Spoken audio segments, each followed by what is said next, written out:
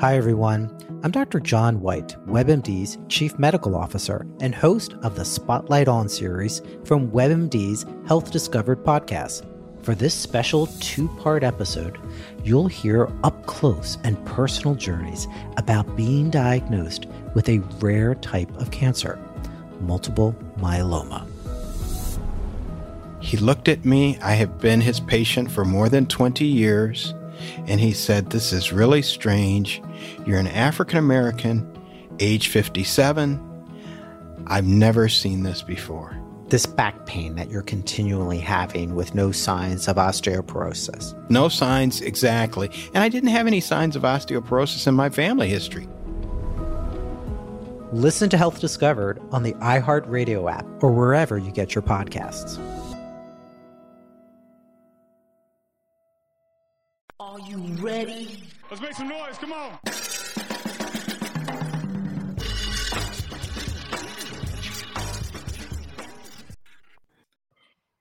Ladies and gentlemen, welcome to the latest edition of the Broad Street Line. I am Roy Burton, alongside me, as always, my tag team partner and a man who spent his free Sunday last weekend down at the pier watching the man eat a rotisserie chicken. One Chris Domingo. Mr. Domingo, how are you doing as always, as we say during this pandemic, this air quote Saturday morning, sir? Roy, my apologies for my voice. It's as rough as the Phillies hitting was in games 4 through 6, but all in all, it's a product of a pretty fine Broad Street Line road trip again. So let's do it again. Yeah, the as you guys know who listened to last week's show, we had a chance to go down to Houston for the Eagles-Houston Thursday night football game this past week. Thankfully, the Eagles came out victorious with a win over those Houston Texans. Again, we did a little post-game recap on last week's show, so we're not going to dig into that game too much on this show. But I had a chance to go down to Houston, enjoyed the game, enjoyed some good Houston food, enjoyed the weather. Now we were back in Philadelphia, back when to a place where when we wake up in the morning it's 37 degrees, and it is, it's cold in Philadelphia, but it is hot for the Philadelphia Eagles because the Eagles are continuing their hot streak, still undefeated. We had a big game to talk about this Monday against the Washington Commanders that we'll talk about.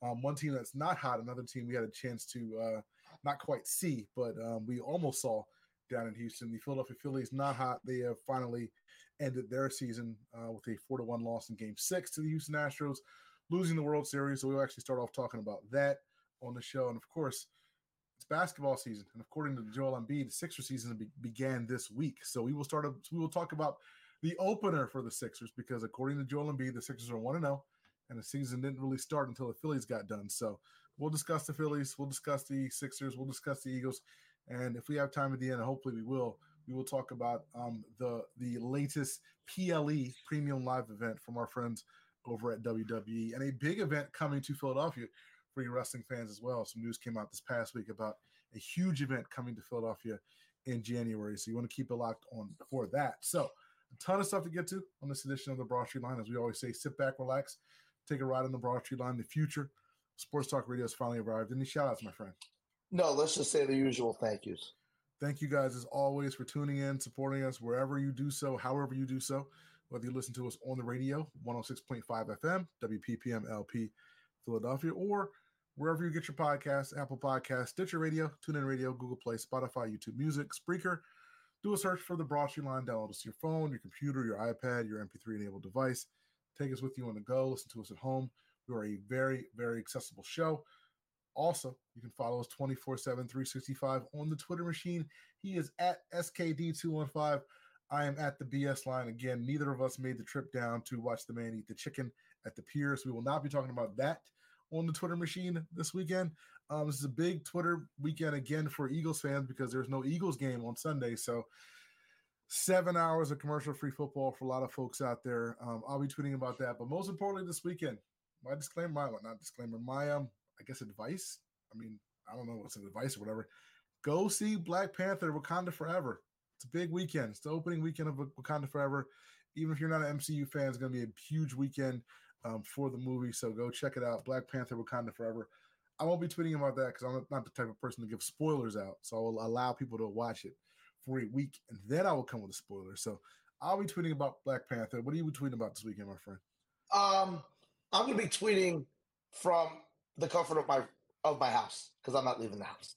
I like being out for a few days is enough for me. I'm gonna take a respite, and I'm just gonna do my usual thing: watch videos of people buying sneakers.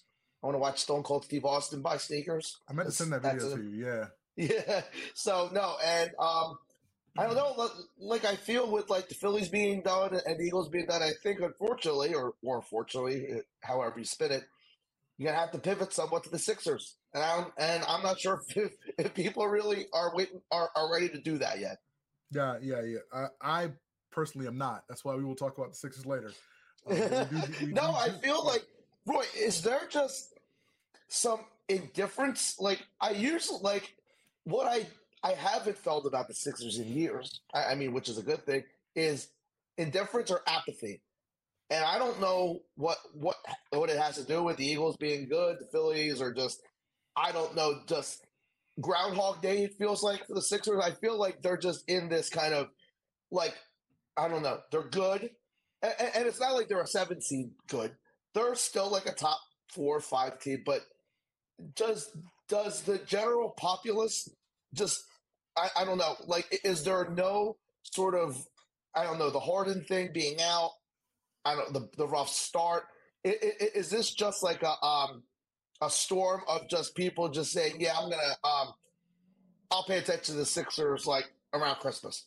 Yeah, no, I think that's the perfect word. I think it's just a perfect storm of things kind of coming together. Like if you said 2 months ago, because usually by the time the calendar turns to Labor Day, it's like, all right, I mean, the Eagles are starting and we're excited about the Eagles, but we know that, a Sixers team is, usually on the horizon. It's going to be pretty good. But if I told you on Labor Day, which team is going to be in a better position 2 months from now? The Phillies, or I'll say, rank these teams in terms of watchability 2 months from now. The Phillies, the Sixers, and the Eagles, right? You'd be like, all right, the Phillies, that's when they were kind of like in that little, are they going to make it? Are they not going to make it in the playoffs? We don't know, whatever. And then the Eagles are like, they'll be better than last year, but, will they be great or whatever? But you would think that this Sixers team, again, given the additions from the offseason, given, all the talk they talked, everything's coming together now. We got a tougher team, blah, blah, blah.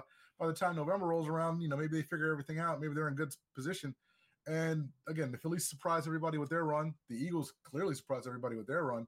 And the Sixers are almost, almost the afterthought now. So it's like now we have to kind of get re-engaged with I mean, Roy, when is the last time the Sixers have been third place in your kind of like, I don't know, in your sport, in your Philly sports queue? It's been a while. And I think that's why, like, I don't know, you can't, for franchises, you just can't, like, I don't know. Like, I understand that they made moves, but I feel like, I don't know, just those moves I said were very reactionary, and it's just feels like a very just, like, I don't know, plotting team, and, like, I don't know, maybe they get it together, but I don't know. Early returns is, there's no juice to this team right now. And who knows if they get it, and I'll be honest, I won't be paying attention for a couple of weeks because, like, I'm just not there yet.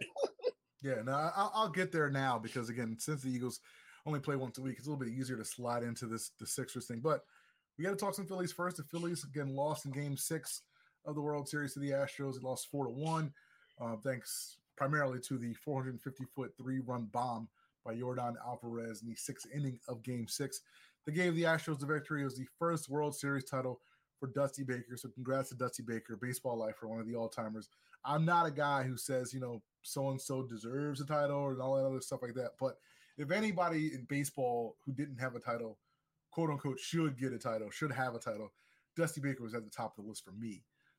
So on that level, in that aspect, I am happy for Dusty Baker and the fact that he got a title, given all the years that he put in as a baseball lifer.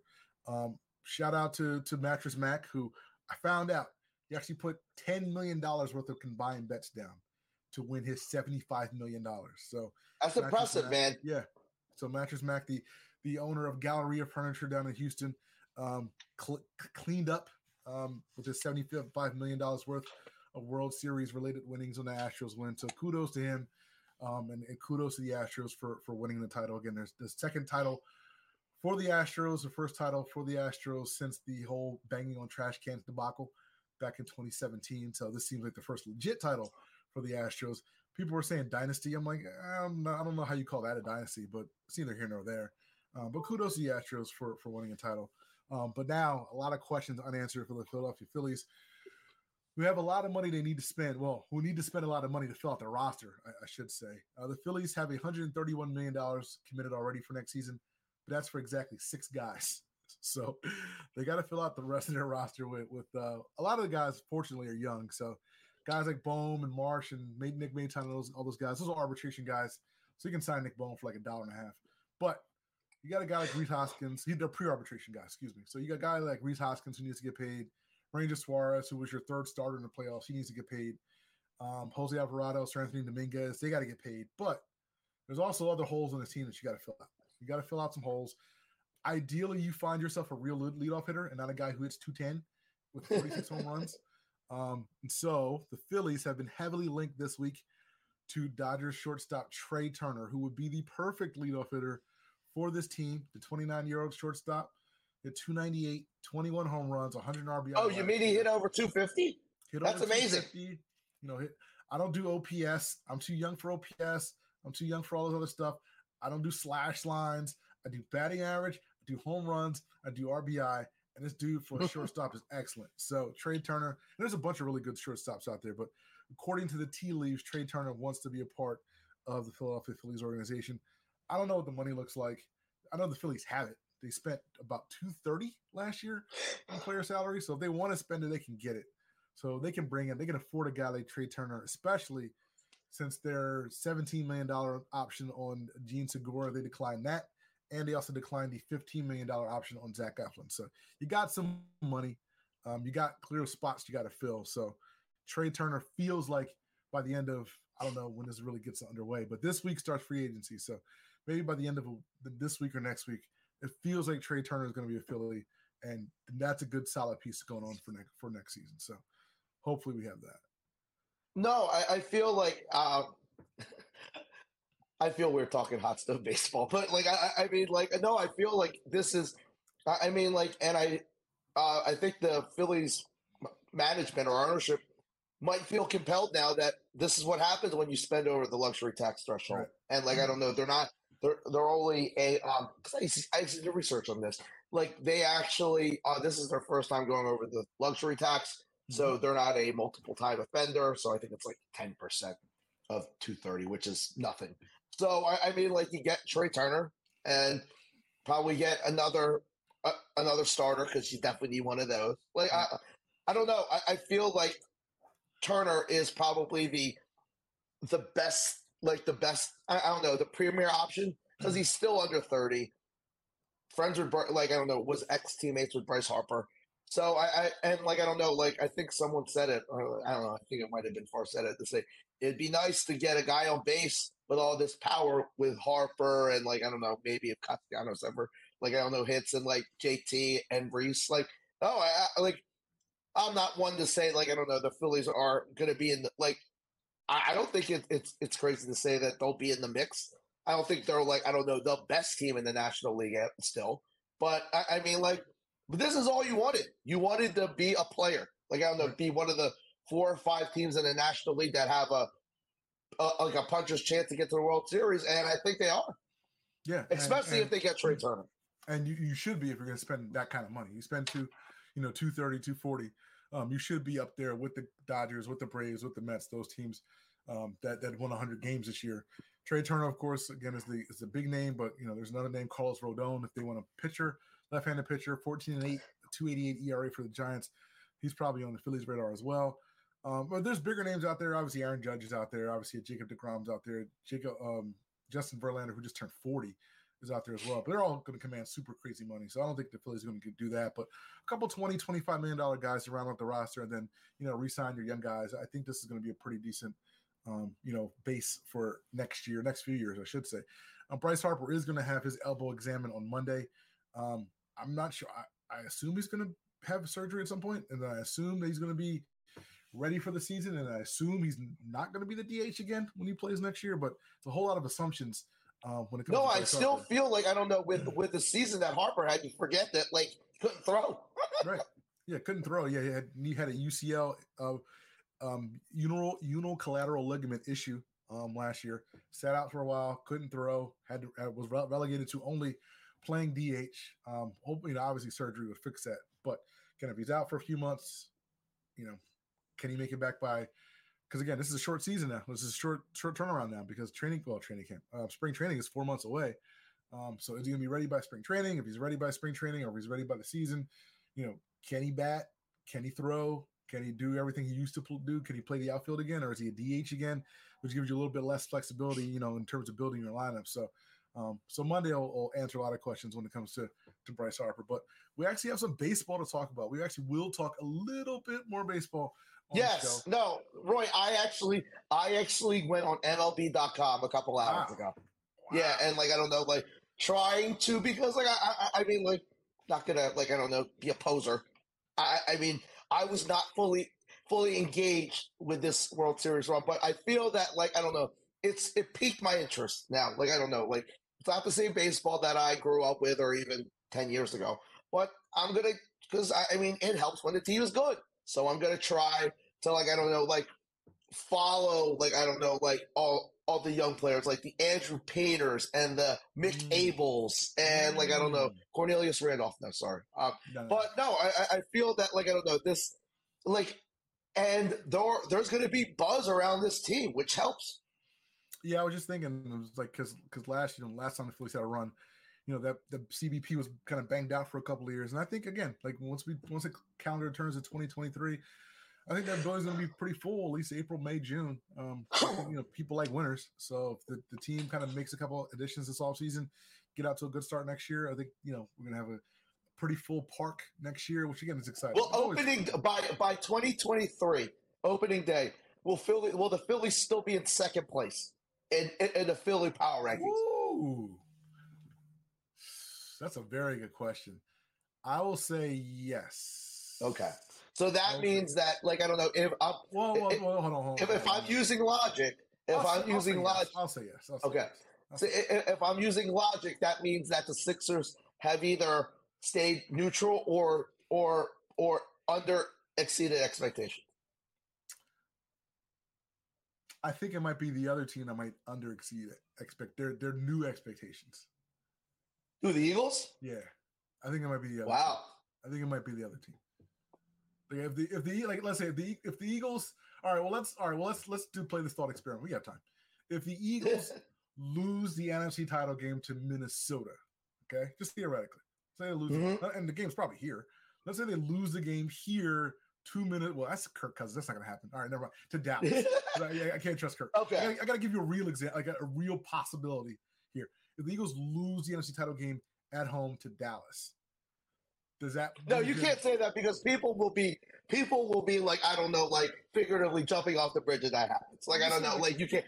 No, say they lose to Jimmy G, the San Francisco 49ers in the NFC Championship. All right, that's fine. Because I feel I don't know, I feel like San Francisco is one of those, I don't know, whenever you pop on a sports show, one of any substance, they're gonna say, yo, who else is a threat to the Eagles in the NFC? And I think the three teams at this point are the Vikings, the Cowboys, and the 49ers. And I don't know. I feel that in order, I would try,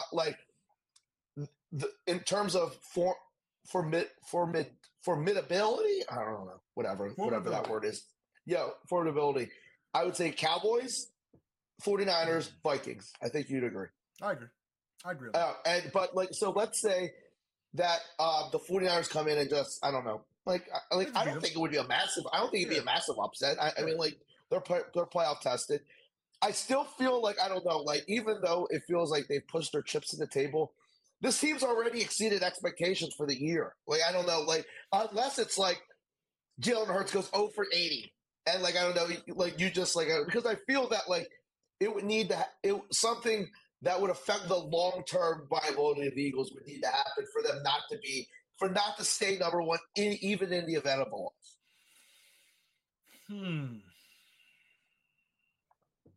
Okay. All right.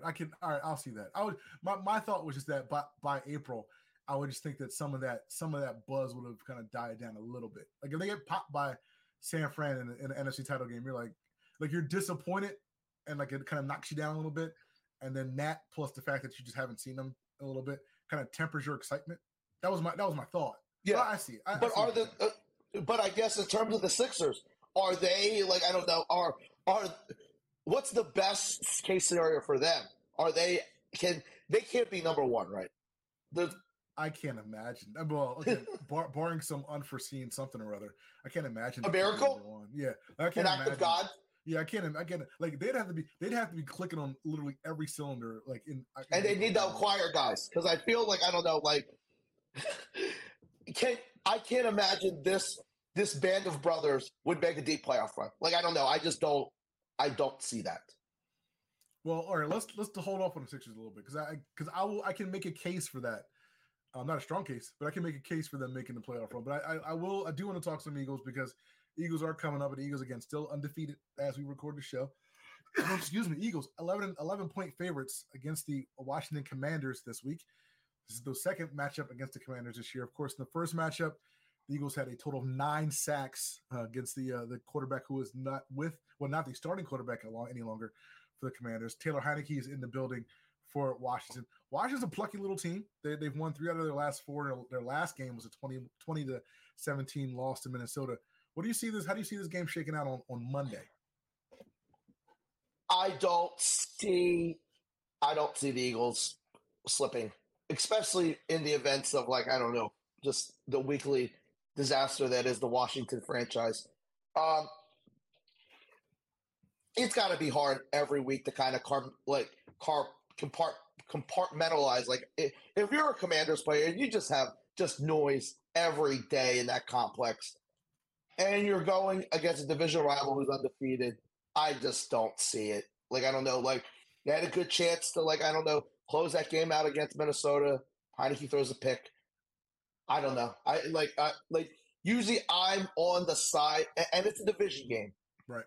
And I'm always on the side of like if there's a big line like that, I'm not taking like I'm taking the points and running, but I don't see like I don't know Monday night in Philly. I just see like I don't know that crowd being like I don't know like them making another statement because I feel like I don't know like every week I feel like it's like yo. Like, are the Eagles going to slip? I don't feel like, I don't know. I feel that with the extra rest, I think they'll be a little more, I think they'll have a little more pepper stuff than they did last Thursday. So I'm going to say 31-17. Yeah, that 11-point number sounds about right. Like you said, it's a really big for a division game, but it's a really hard spot for the Commanders. And coming in, Eagles, 10 full days of rest since that Thursday game against the Texans. Eagles have allowed 17 points or less in 7 consecutive games, the longest active streak in the NFL, and the longest streak doing that since 2001. Eagles also rank second in the league in defensive points allowed at 15.8. It's a point behind Buffalo, and that's their fewest points allowed through 8 games since 2002. So again, these are historic numbers put up by the Eagles. So again, I will offer my apologies, my mea culpas, I'm sorry to Jonathan Gannon for ripping that man because I was certain that after that Detroit game, we're going to run that man out of town. And Jonathan Gannon said, hey, man, just give me the tools. I had the tools last year. Give me the tools. I want to make things happen. And kudos to him. Kudos to a guy like Chauncey Gardner-Johnson with 5 interceptions, 4 in a row. Kudos to guys like Javon Hargrave, who I ran out of town 7 times. He's got 2 double-digit sack games in a row. He's got 6 sacks on the year. I think he's third among D tackles in sacks. So I feel that like going. Roy, I feel he might be the best Eagles like front 7 player. Ooh, yeah, that's pretty right. Yeah, you're right. I don't think there's. I don't even think it's that close. I mean, BG's been good, but I just don't like. Am I wrong in saying I don't see enough splash consistently from Hassan Reddick? No, you're not wrong. Well, let's say this: how much splash do you see out of those front 7 guys, other than Javon Hargrave? So then, like, why is it every time I watch anything or go on social media, they're just talking about this vaunted Eagles front four? Like I just don't like like I feel that like I don't know, this secondary is really like for the second straight year. I feel that the secondary is covering big time for this front seven. I don't know, and maybe like I think for me, I need to see Robert Quinn do something. Robert Quinn. No, I feel that like I don't know. I know he's long in the tooth, but you brought him here to be a difference maker, and he's barely been on the field. And people were saying, "Oh, he's learning he's learning a new defense." Come on, he's 32 years old. I mean, he's seen every defense on the planet. I mean, what's his role? Put your hand in the ground. Yeah. Put your hand in the ground. Use one of the 80 techniques that you have to get past the offensive lineman and get the quarterback. What defense is there to learn? Yeah, I'm sure they're not having Robert Quinn drop back into coverage like most of the time. Like when Robert Quinn's getting however many snaps he's going to get, it's like, hey man, you go after the dude with the ball, all right, and don't stop until you tackle the dude with the ball. Like that's all they're asking this man to do. Like at this point, Robert Quinn with 10 days between the last game and this 10 full days between the last game and this game. It wasn't a bye week, so they didn't go home. You had 10 days to practice, 10 days to be in a facility, 10 days to work, 10 days to learn the playbook. If you ain't on the field 25 plays doing something, then something's wrong. Like I don't know how I don't know how you like race this much because there's just you got to do something this week. You have to. I think he played like I don't know, like I don't want to get the number wrong, but I saw something crazy like 7 snaps, 7 in an entire game, and I know we like I don't know we kind of like briefly talked about the game, but on your level of concern about the defense, like I don't know, like I understand they're going to get Jordan Davis back, but I mean like I still don't see a dude that's getting to the quarterback when it's like I don't know money making time. Like and even with Robert Quinn, if you had $50 in your pocket, like I don't know, and you're betting, I'm going to bet on this guy to make a game-changing play in a very important game. Who's it going to be? If I had to like on the front seven, yes. If I have to bet, this sounds sick. If I had to bet on any of these dudes, it would be Hargrave, and it sounds weird to say. Really? No. See, Brandon Graham. Where's he been the last few weeks? I mean, no. I don't know, but I feel like I don't know. Like when BG does make a play, it's important. Like I don't know, Fletch just. But when was the last time he made an important play? Is what I'm saying. I think there was a play in crap, I forget what game. No, but it's hard to say because Eagles haven't been in any close games. Yeah. So like I'm only saying because the Hargrave last couple of games they're fresh in my mind. I agree. If you're using logic and recent history, right. Javon Hargrave is is the most likely guy to make a play. But has he ever? No. I don't know how you could spend this much money on anything and not get some sort of like I don't know, like if you spend $5 million on a car, like isn't this like the best car? Like you know that you're gonna get this car can get you out of any situation. No, but here, all right. So I don't know. Like, go ahead. I'm sorry. No, I just feel like I don't know with all this money being thrown around. Where the hell's Josh Sweat? Oh well, he's done. I forget about it. But here's the thing: like we've talked about this before. Like in order to be great at the NFL, right? You have to spend X amount of dollars on something and get X square production out of something, right? Like, and that's what you're getting out of your quarterback right now. You spend X dollars on your quarterback, you're getting X to the third production out of your quarterback, right? Based on what you're spending. Like sometimes you're going to get that exponential level production, but sometimes you're going to get less. Sometimes you're going to spend X amount of dollars, and you're going to get X minus 50. No, but this is real less. Like I don't know, like because I'm not because maybe I see the Eagles' offensive line and the resources they put in that draft picks, salary, what have you. Like that formula kind of makes sense. Like I don't know, X equals X cubed. Like I don't know, like you're getting like you're getting more bang for your buck. Right. And I feel that with this, like instead of just like I said, like it's not like you don't want to spend the money on like you spent 13 on Josh Sweat, which still I don't know, like maybe I'm the only one that laments that, but that's crazy for him. You spent 14 on Vibes Fletch. You spent 11 and a half on BG, 16 and a half on Reddick. Wouldn't you instead maybe, just maybe, take the Vibes money and the Josh Sweat money and maybe just there are guys out there. It's just I think a lot of people just get thrown off by the price tag. Like when you say like I don't know, like Brian Burns, I don't know, I'll just throw that. Like they're saying he's going to make 22. You're just like, nah, I can't pay Brian Burns 22. But wouldn't you rather pay Brian Burns 22 than Fletch and combine Fletch and Sweat 23? Yeah, I don't disagree. Yeah, look, I get it, but I think their hands already kind of forced at this point. Yeah. So, like, I don't know how you fix this. Like, the problem is, like, all right, what do you do next year? Like, do you? Oh no, like, do you just like because right now the Eagles have currently the 6th pick and their pick, which is obviously 32. Yeah, 31. Like, yeah. is that number 6 pick just plug in best available defensive end? Yes. Yeah, no, it's best available defensive end. Period. I don't. Well, yeah, I can't.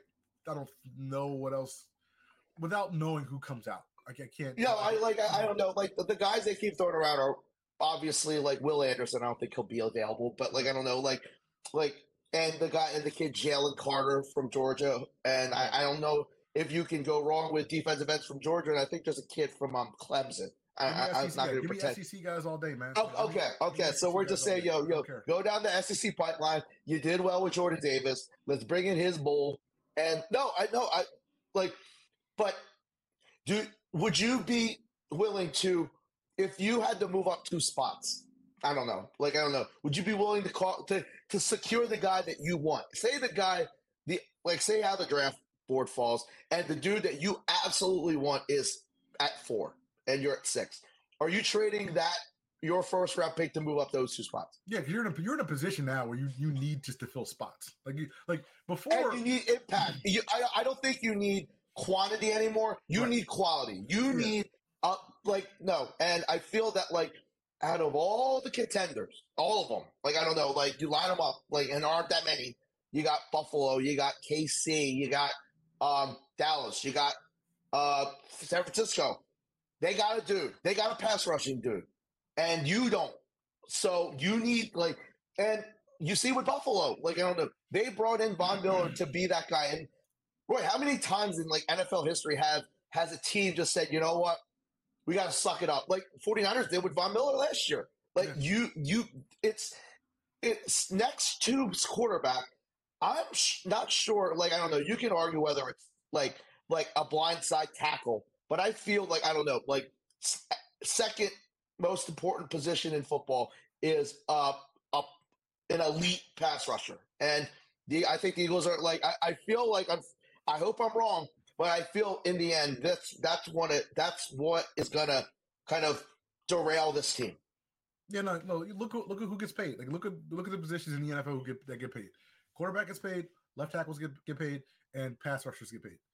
Eagles don't have that pass rusher guy. They need that guy who can command a double team on 3rd down. Again, like a Von Miller, like some of those other guys that you mentioned. So, yeah, I'd trade that 31 pick in a second because, like you said, you don't need physical. Last couple of years, you needed physical good bodies. Yeah. You have enough physical good bodies. Now you need really good talent. Now you need talent. And trade 6 and 31 to get the 4, that's nothing to me. I do that in a second. And I feel with premier pass rushers, they're so good that there's not a big learning curve. I don't know. You usually if rookies come in, they're kind of I don't know, they're behind the 8 ball trying to figure out. Dude, how many times have you just seen a rookie pass rusher just come out Michael Parsons? Mm-hmm. Yeah, no, you can. Yeah, if a guy's drafted high enough and has a pedigree or whatever, he'll be fine. You plug him, you play him, he'll be fine. The Eagles need to figure something out. But again, I think and especially I think they're kind of stuck as far as what they can do with that front seven. And Roy, especially like next season, because you have a boatload of free agents, and you're probably not gonna have the luxury of having this elite secondary, because I mean, I think they're probably top 5 secondary. Like, you might have Gardner Johnson back. I don't know. I mean, I'm willing to say Bradbury will not be back. Like, I don't know. You're not going to be like, one. It just doesn't make math sense to devote, like, I don't know, $40 million to like your cornerback. So, like, I don't know, but use that money to find a pass rusher and and maybe get a guy, not Jordan Davis, who can like stop a running back. Yeah. No, the Eagles definitely have a lot of holes to fill in the offseason, but we got plenty of games, 9 games as it sounds, or as it seems at least, to get to that point. But other news to talk about in the NFL. We do need to talk about this whole Colts situation. A very busy week for Colts owner Jim Irsay, who fires the head coach Frank Reich, former Eagles OC, then hired Jeff Saturday, the former Colts offensive lineman, as their head coach. Jeff Saturday was serving as a consultant for the Colts, but Jeff Saturday has no professional coaching experience, no high school or collegiate coaching. What I'm saying, no collegiate or professional coaching experience. Only really coached in high school. But Jeff Saturday, the new head coach for the Indianapolis Colts, sent off a whole lot of, tweets with the eye emojis this past week. It was a really weird, really strange hire by the Colts. I'll just ask you the question. When you heard the news that Jeff Saturday was the new head coach of the Indianapolis Colts, what was your initial reaction? I feel it was a terrible hire, but unfortunately, the person who's going to get the wrath of this shouldn't. Jeff Saturday. Like, I don't know. Like, what is Jeff Saturday supposed to do? No, I'm not going to take the job. Like, what person? Like, one, the guy. Like, you're one of the greatest offensive line, like one of the best players in Colts history. Jim Irsay comes to you. He's like, I need my dumpster fire of an organization fixed. What are you supposed to say? No. Like, I don't know. Like, and like I don't know from everyone who's been around Jeff Saturday, worked with him at ESPN. Like, I don't know, great football mind. Like, and like, I don't know. Like, I think the problem with this, and like, I don't know, this is like not even a Jeff Saturday problem. I think this is a pipeline problem where, like, I don't know, it's rare that you see a black player get this tight with the owner, because really that's what it is. Like, I don't know, Jim Irsay's buddy with Jeff Saturday, and he's like, yo, like, I need, like, and it's pretty apparent that, like, I don't know, he's just there to kind of like, stop the bleeding, like stop as much water from coming in as humanly possible. And he's like, I don't know, like, I don't think Jeff Saturday is going to be the coach next year. But I think there's definitely something to be said about, like, I don't know, how is Jeff Saturday kind of received in that locker room when he's not there? He's kind of like, I don't know, that guy from Office Space who's like, I don't know, trying to assess the situation, is like, say, trying to fix the problems, even though, like, bruh, you ain't been here. Like, I don't know, what the hell do you know? And like, and I don't know how the coaches feel, because, like, I don't know, like, you didn't, but on the other side is, you guys have been terrible. Like, what coach has earned the right to be an interim coach on that team? They're the most underwhelming, they're the most disappointing team in the NFL. So, I mean, like, but I think the moral of the story is, it's a bad look when, like, I don't know, a white player is, like, I don't know, that, like, and it's not saying that, like, I don't know, you should be buddy with the owner. It's just, it just gives off that vibe where, like, I don't know, like, I honestly wonder that if it was a black dude who was buddy with the owner and got this, would it be as bad? And I don't, like, because I feel like that's where I feel like the disconnect with coaching in everywhere is. Like, there aren't enough black coaches that are building rapport with the decision makers in these organizations to say, yo, you know what? Let's call up Hines Ward, or let's call up Ryan Clark. They're like, I don't know. And that's where no rule is going to fix anything. You need, like, I don't know, these decision makers to be comfortable enough with, like, I don't know, minority players to say, yo, come and take a look. And, like, I don't know, like, and that's where, like you need these guys, like just have these dudes in as consultants. But but I don't know. I don't think that'll do it either. Like this needs to be an organic fix. And until like I don't know, like you see these owners opening themselves up to like minority players, it's never going to change. Sorry for that rant. You will never see. I don't think you'll see in our lifetimes. You'll see again like the black player getting the Jeff Saturday treatment this year. Like Jeffrey Lurie would not pick up the phone and call Brian Dawkins and ask me to coach tomorrow. Like that will never happen. No, that's not the way it is. Like it just doesn't work like that. So Jeff Saturday just jumped the line over everybody. So white coaches and black coaches should be upset at this because this is a little weird. Like this is kind of like this ain't the way it really supposed to go. No, like I don't know, for a guy like Gus Bradley, who's been like I don't know, like who's coached a pretty decent unit. Like I don't know, and like I don't know, he's been a head coach. Like I don't know, been a DC. Like Jeff Saturday hasn't done anything, and like. But of course, like I don't know, like I'm not trying to defend Jeff Saturday, but like this dude is getting blasted for no apparent reason. It's like, what do you expect the dude to do? I mean, like that's the thing. Like when you're that close with the owner, you would feel like you would do anything for that owner. Be like, sure, Mr. Irsay, like I don't know, like I mean, dude, you paid me $60 million in my career. Sure, I'll like try to figure this terrible offensive line out. Like I don't know, this is more of an indictment of Jim Irsay and the institution. No, yeah. I don't want to come off as just kind of ripping Jeff Saturday because it's not his fault. Because again, like he was called to do a job and he's good. Like again, if Mike Levin called me and said, "Hey man, we need you to be a writer on Young Rock," I'd be like, "All right, bet." Like, what's up? Like, yeah, I would be jumping the line over way more qualified people. Yeah, no, but like, asked me to do that, then I'm like, all right, well, okay. Sure. Yeah, no, and one, I guarantee you, like, if you had a come to heart moment, you wouldn't feel that bad either. Right. No, absolutely not. and Jeff Saturday should not feel bad at all for hiring this, and he shouldn't feel any sort of way. But you do raise a couple of good points because again, how does this get accepted in the locker room? How does this get accepted on the coaching staff? Because again, those Gus Bradleys and Reggie Wayne, again, he's been on the coaching staff for a minute. He's a Colts legend. He's got experience with those guys in the locker room. I think we can say he's more qualified. He has the better resume to be a coach today than Jeff Saturday. You mean because he's been a coach? Because he's been a coach. I mean, I think that's fair to say. Feel like if Jeff Saturday was a college coach, like I don't know, just of Abilene Christian, would this be that big? Would it be that big of an issue? It would barely register.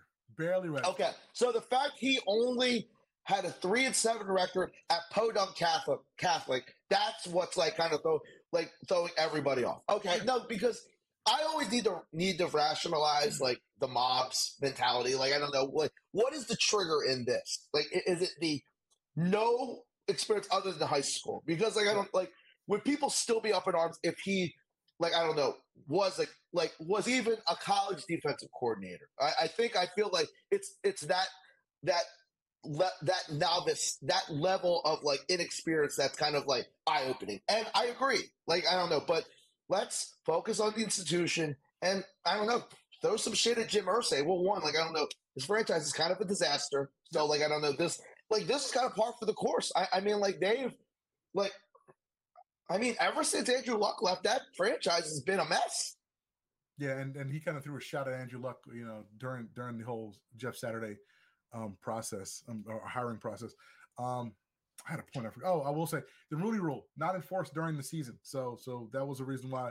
And I don't think it's for I don't think it's for interim coaches, and like I don't think Jeff Saturday is long for like I don't know this job or frankly any job. I think he's gonna go back to like I don't know doing ESPN like and like that matchup show. Like I don't like no. I feel like.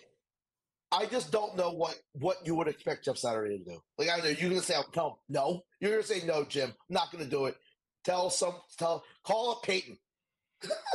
Yeah, no. If Jeff Saturday had it, and clearly he has an itch on some level to coach in the NFL, or coach at some higher level. So if Jeff Saturday had any inclination to do that, this is clearly his best chance to do it because he got a job.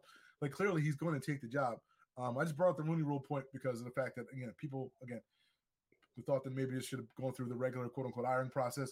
Doesn't count for interim coaches. And quite frankly, I don't know if I want Reggie Wayne or any black coach to take this job right now. Yeah, you want Reggie Wayne. Like, do you think Reggie Wayne wants that on his resume?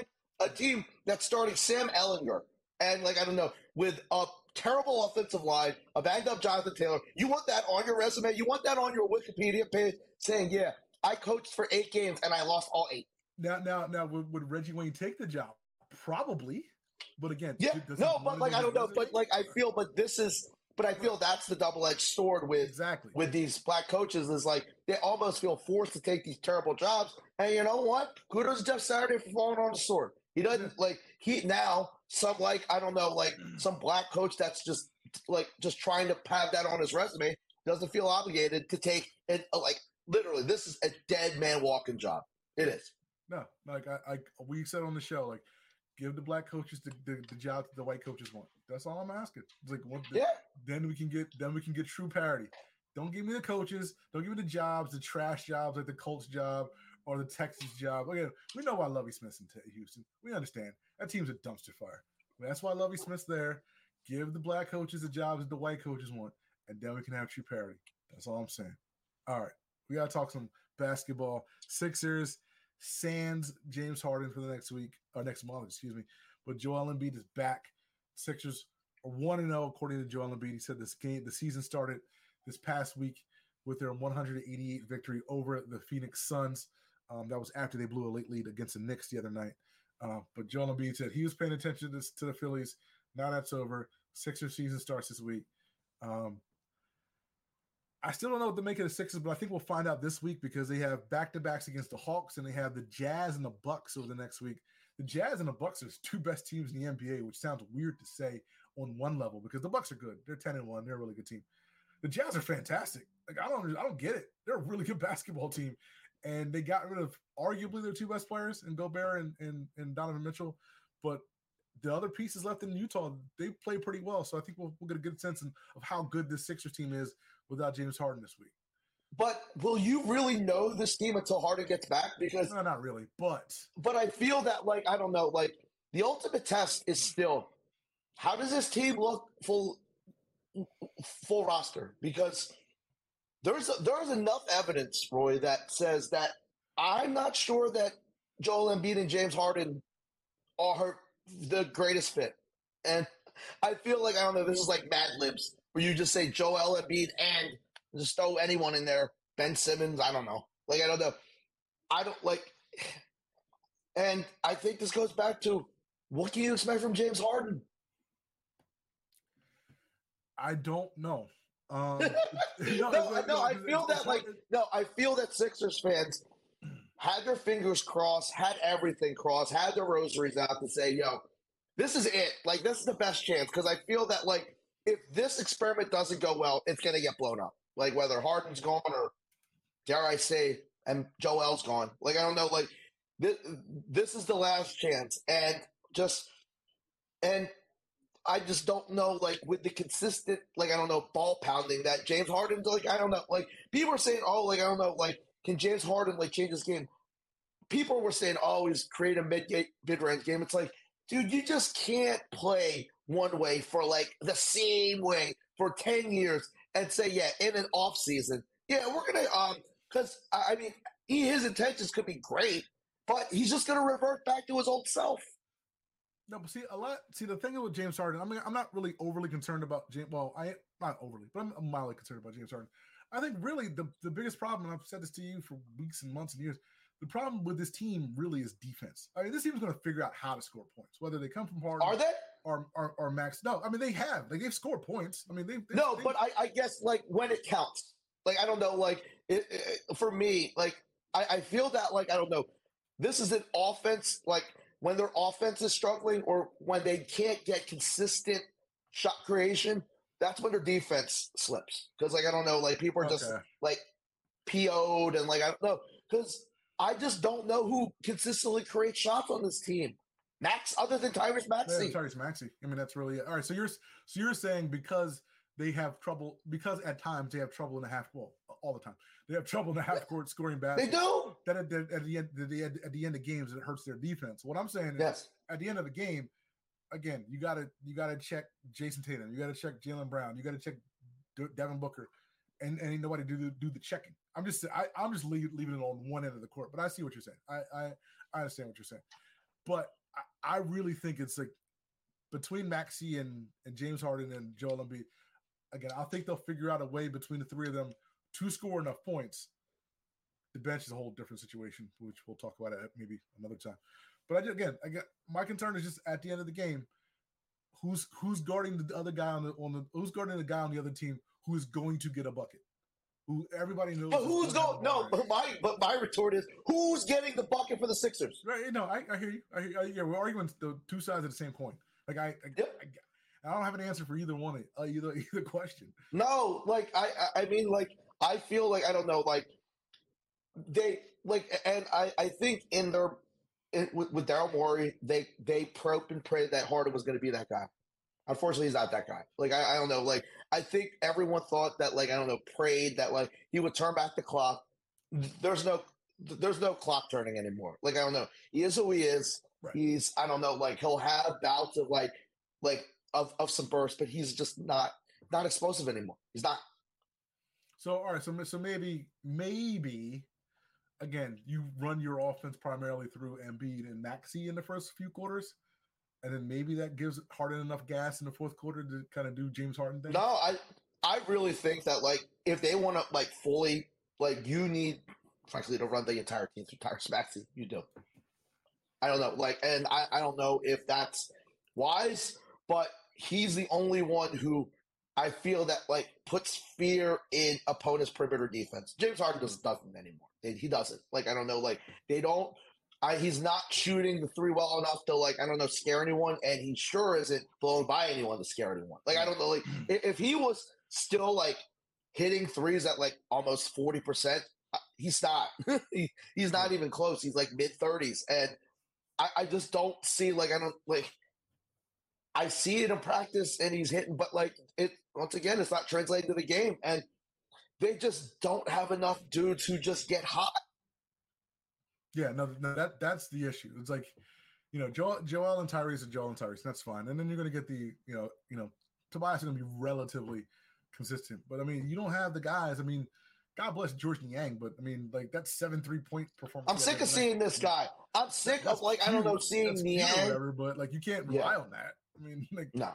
You know, and Mr. Do Anything, D'Anthony Melton, again, he's a nice little player, but, I mean, like, he is who he is. So, yeah, it's a really weird mix. No, I feel that, like, Roy, I feel that, like, I don't know, they built this team, right or wrong, under the impression that James Harden was going to be that guy. And right. I think, like, I mean, I'll say it a few weeks into the season because he's already hurt. I'm guessing that was a bad idea. Yeah, but I mean, again, like, they were kind of pigeonholed. Like, that's once you made the trade, it's like, all right, now you have to put all your chips on the table and then gamble that James Harden is going to be that guy who's going to recapture, you know, the early Brooklyn James Harden, you know, whether it was last year, whether it was his hamstring or his knee or whatever. This offseason was going to heal him up, and he was going to be that guy that you thought that he was 2 years ago for your team this year. And it doesn't seem like that's going to happen. But again, it is what it is. The Sixers City Edition uniforms came out this week. Are you a fan? Are you not a fan? Mid. Yeah. MJF voice. I mean, like, I don't like, no. I feel like usually, like, I haven't felt like this about the Sixers in a long time. I'd say like 5-6 years. Like, I'm generally excited about the Sixers. I'm not excited about the Sixers. There's that, like, and maybe it's just me. I feel like there's this feeling of plateau. They've maxed out. Like, I don't know.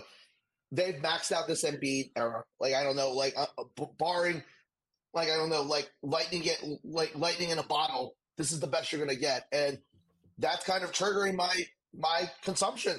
I don't feel the need to, like, buy City Edition shorts or a hoodie or stalking the Nike app for the new Sixers stuff. I don't anymore. Like, no, I mean, like we said with the Phillies, like, I don't know, being good kind of, like, I don't know, gives you an extra oomph to follow the team. It's not, I guess, is that front running? I don't know if it's front running, but again, you have a little bit more juice when, again, a team gives you more of a reason to pay attention to them. I don't know if that's front running necessarily, but again, you're a Sixers fan, you follow the team, you know, whatever. But it's a little bit different, you know, when things are going right. It's just I don't know, I can't explain it, but I don't. No, it's not even right. I feel like upward. Like, I don't know. Like, I watched every damn game when, like, I don't know, like, when they went 30 and 52. Like, I don't know, with the first Embiid season, because I felt like there was a possibility of something good. I feel like I feel like I don't know, like you're starting to hit your head on the ceiling. Yeah, no, that's a good analogy. In this era of bipartisanship, we do want to make sure that we tell both sides of the story when there are two sides to be told. And we do want to mention that a man the other night came off the bench, played 24 minutes, had 6 points, 9 rebounds, 4 assists, and was a plus 18 in his off the bench. So give kudos to Ben Simmons when Ben Simmons had an elite pregame fit. Just check his Instagram. He'll tell you. By the way, there is no correlation to after that started posting pictures of his bottle fits in his IG stories. I'm just saying. So if we're going to tell the story one way, we're going to tell the story the other way. So kudos to Ben Simmons for starting to get back on track in his role off the bench for the Nets. Sixth man of the year, baby. Sixth man of the year. Sixth man of the year. All right, we have like 4 minutes left or so. Do want to touch on one thing. I do want to touch on Crown Jewel, but before we get to that, huge WWE Raw show coming to Philadelphia. Raw is triple X. I mean Raw's 30. Yes, Raw 30th anniversary show, an absolutely massive show coming to the Wells Fargo Center January 23rd. Tickets go on sale November 18th. So for those of you who are wrestling fans, and we know we have some who do listen to our program, be sure to be in front of your computers or your phones or your tablets or whatever on the morning of November 18th to get your tickets for that show. I normally do not advocate going to Raws because they last for like 7,000 hours, but it's the 30th anniversary. So this one's bound to be special. I think we might need to have a conversation offline because this might be one where, because all I know is it's going to be 2023. And then that, I don't know. Those people with the signs are coming up. They're saying road under construction. Yeah. And I don't know. They're starting to build that road. And I mean, for every, and I think, is that the Raw after Royal Rumble, or is that the Royal Rumble? I'm gonna check right now. It's the go home. That's the go home show. Oh man. Like I don't know. You got massive possibilities, and you never know who's got. Like I mean, just let your mind wander to see who would pop up at a Raw 30, not Vince McMahon and his dyed hair. Don't say that. I mean, you could get the Glass Shattering. Yep. You could get, another DX. Yep. You might get, not NWO and Hogan, because Hogan has ass booed out of thing. Yeah. But you could get maybe you know what The Rock is. Do you smell what The Rock is cooking? I thought you were going to say like Brother Love or something like that.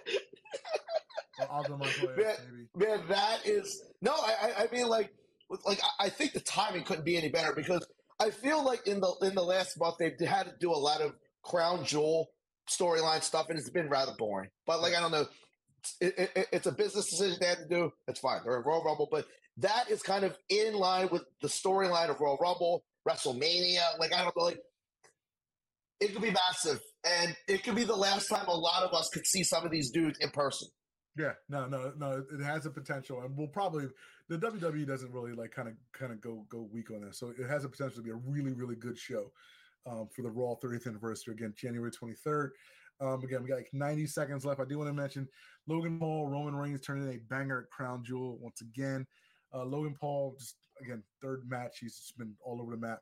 The clip of him jumping on the Roman Reigns in the announce table did 40 million plus views as of Monday on social media. However, he tore his MCL. Tore his MCL, possibly ACL, might be out of action for a while.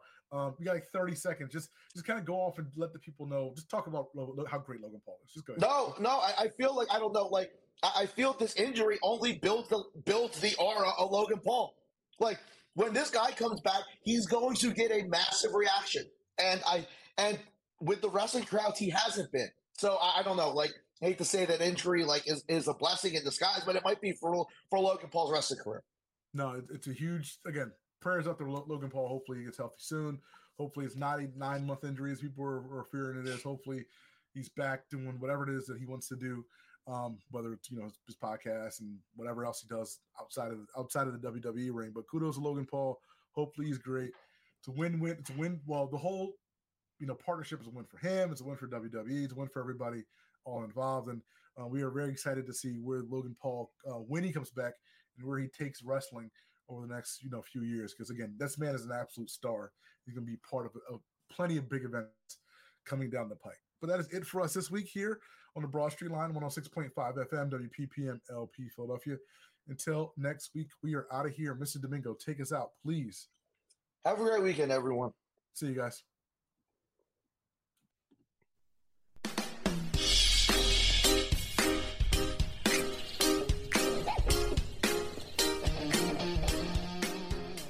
Get your furnace checked and cleaned before a deep freeze. Fix It 24/7 has a great deal for new customers. They'll thoroughly clean, check, adjust, and refurbish your furnace for just $39. It makes sense, and you won't find a better price for the extensive work and deep cleaning anywhere. 720-526-3939. That's 720-526-3939. When your house is in trouble, Fix It 24/7.